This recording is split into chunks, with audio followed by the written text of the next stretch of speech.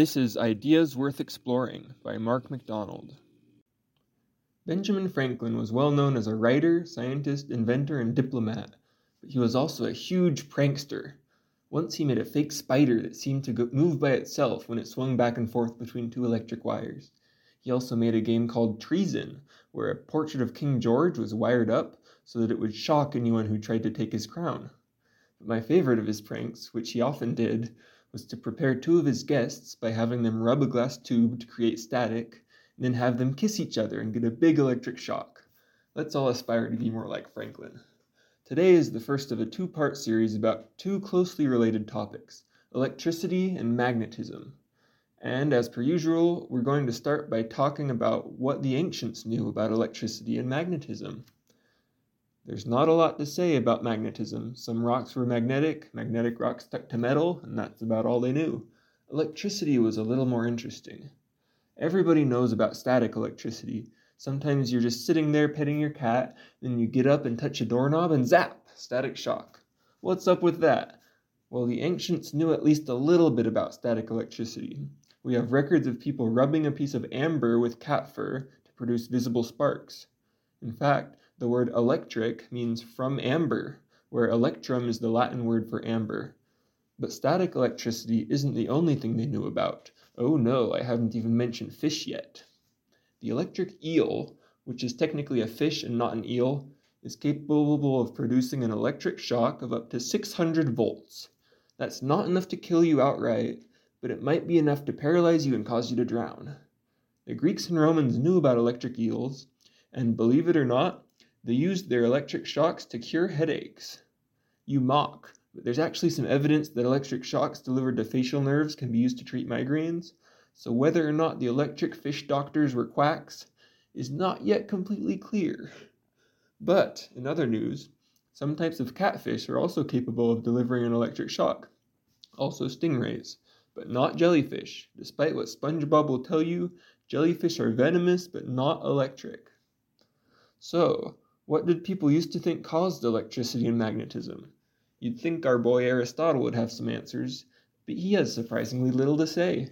He probably knew about static electricity and rubbing cat fur with amber, but none of his surviving works mention it, so we may never know what he thought.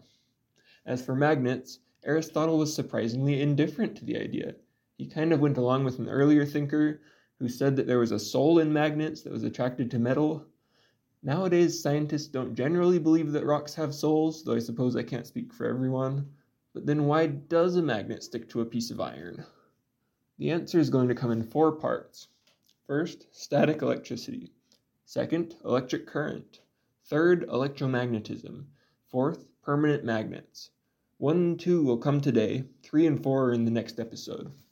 This progression will be very helpful because the concepts build on each other sorry, I couldn't think of a good joke here. Like a squatter builds on unallocated land, like Pink Floyd builds a wall, like Dr. Frankenstein in a bodybuilding competition. Anyway, the concepts build on each other. Moving on. First, static electricity. If you remember from the episode on the periodic table, I talked about how atoms are made of electrons and protons. If you guessed that electrons have something to do with electricity, you're right. It works like this. There's a thing called electric charge. It comes in 2 types, positive and negative. Over the last couple hundred years, we've observed a rule. 2 objects that have negative charge repel each other. 2 objects that have positive charge repel each other. But one that has a positive charge and one that has a negative charge attract each other. Basically, opposites attract and like charges repel. This is a pretty fundamental observation about the universe we've made, and we need it to understand electricity. When charges are sitting still, then another way to say that is that they're static. The static in static electricity means not moving or at rest. Electrons are negatively charged. Protons are positively charged. But everyday objects, anything large enough to see without a microscope, generally have about the same number of electrons and protons, meaning that the positive and negative charges all balance each other out, and the whole object is uncharged. This happens because the electric force is very strong. My favorite physicist, Richard Feynman, once said that if 2 people stood at arm's length from each other, and each person had 1% more electrons than protons, the force of repulsion between them would be enough to lift a weight equal to the entire Earth. Whoa. But while most of the time you're uncharged, meaning you have equal amounts of positive and negative charge on you, you can change that if you want. Not up to 1%, way less than that, but a little bit. When you rub a balloon against your hair, some of the electrons in the atoms in your hair are grabbed by the rubber in the balloon. This is called the triboelectric effect, and why it happens is still debated. Because of this, your hair gets a positive charge and the balloon gets a negative charge. Your positively charged hairs will repel each other, which causes them to stick up, and the negatively charged balloon will attract positive charges in the wall and let the balloon temporarily stick to the wall. So, static electricity is when charge builds up. Opposite charges attract and negative charges repel. A static shock is what you feel when this built-up charge gets discharged, which just means electrons move from the negatively charged object to the positively charged object to make both objects neutral again. When charge moves like that, it's called an electric current. But before we talk about current, I have to tell you some static electricity jokes. If you buy a sweater that picks up too much static electricity, you can return it to the store and get another one free of charge. Once you manage to get rid of the unelectric charge you've been building up, it should make you feel ecstatic. Finally, after you rub a balloon against your head, you can yell out, "I think I'm electrically charged." And when someone asks, "Are you sure?" you can tell them, "I'm positive." Alright, I just mentioned that moving charge is called an electric current. Not like current events or current jelly, but in the sense of a current of water in a river.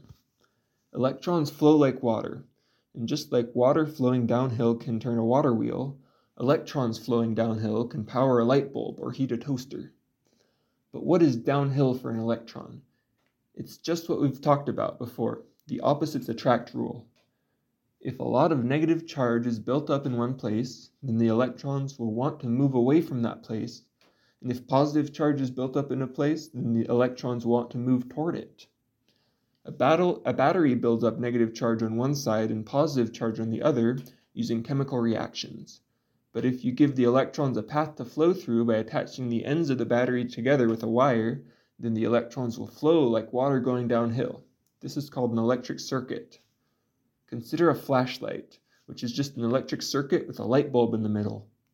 As long as the chemical reactions keep happening in the battery, the electrons will keep flowing and your flashlight will keep putting out light.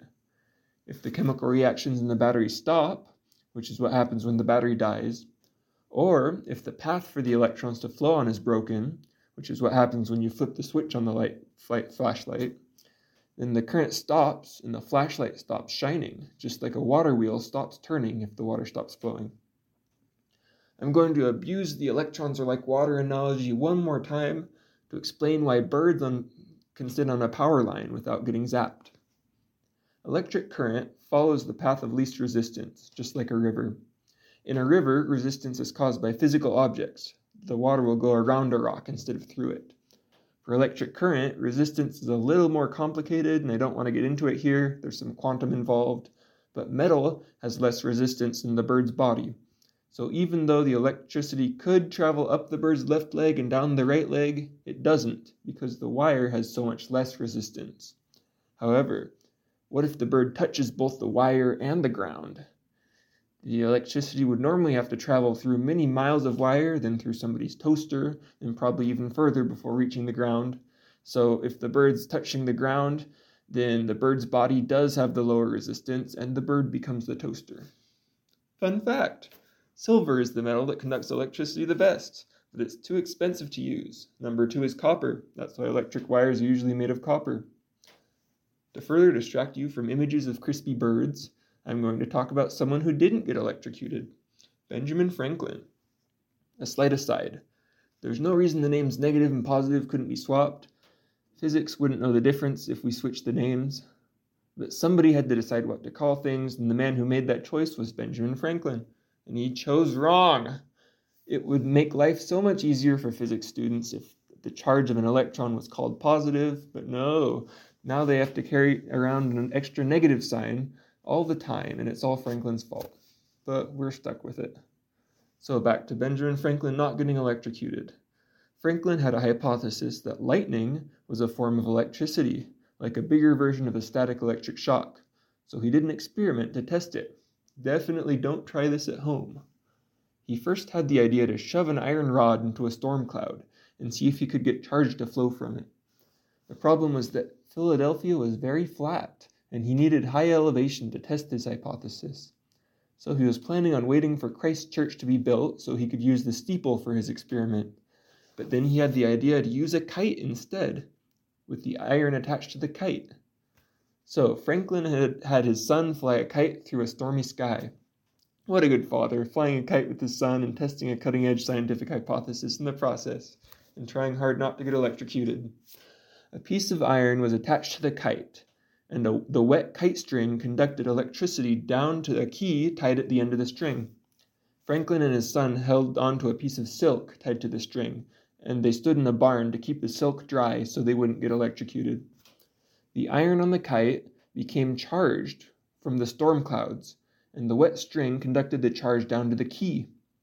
When Franklin touched the key, his body gave the charge on the key a path to the ground so that it gave him a small electric shock. Okay, so I lied. He did technically get electrocuted, but only as much as one of those joy buzzers that middle schoolers love so much. Before he took the kite down, he also did an experiment where he charged a Leyden jar, a device used for storing electric charge. This showed convincingly that what was happening in the clouds was really and truly electricity. Really, the term electricity hadn't caught on yet, so he called it electric fire, which sounds so much cooler. So, now that we've hinted at it, let's talk about what causes lightning. Lightning is caused by charges in clouds being separated, with air acting as an insulator so electrons can't flow to restore the balance. It's not completely clear why the charges get separated in clouds, but one theory is that ice falling down and water droplets blown up by the wind rub against each other, and the ice grabs electrons from the water droplets in the same way a balloon grabs electrons when you rub it against your hair. So you get this huge buildup of electric charge, positive charge on top of the cloud and negative charge on the bottom. When the charge in the bottom gets large enough, electrons are stripped from molecules in the air. Air is usually a good insulator, but when its electrons are stripped, we say that the air is ionized, it becomes conductive to electric current. This lets electrons flow from the cloud to the ground or from the cloud to another cloud. First, electrons move as a kind of avalanche, ionizing the air as they go, but the positive charges of the air ions left behind slow down the avalanche. Then more electrons are liberated by the cloud, and the avalanche continues. This start-stop motion is why a lightning bolt looks jagged, like Harry Potter's scar. This electric current can heat up the air it passes through up to 5 times hotter than the surface of the sun. The electric discharge is lightning, and the air heating up so rapidly makes a shock wave that we hear as thunder. Okay, technically you can't see electricity. What you see is when the flowing electrons run into air molecules and excite their electrons, and the air electrons jump back to the ground state and release light. If you didn't follow that, it's a chemistry thing, and more specifically a quantum thing.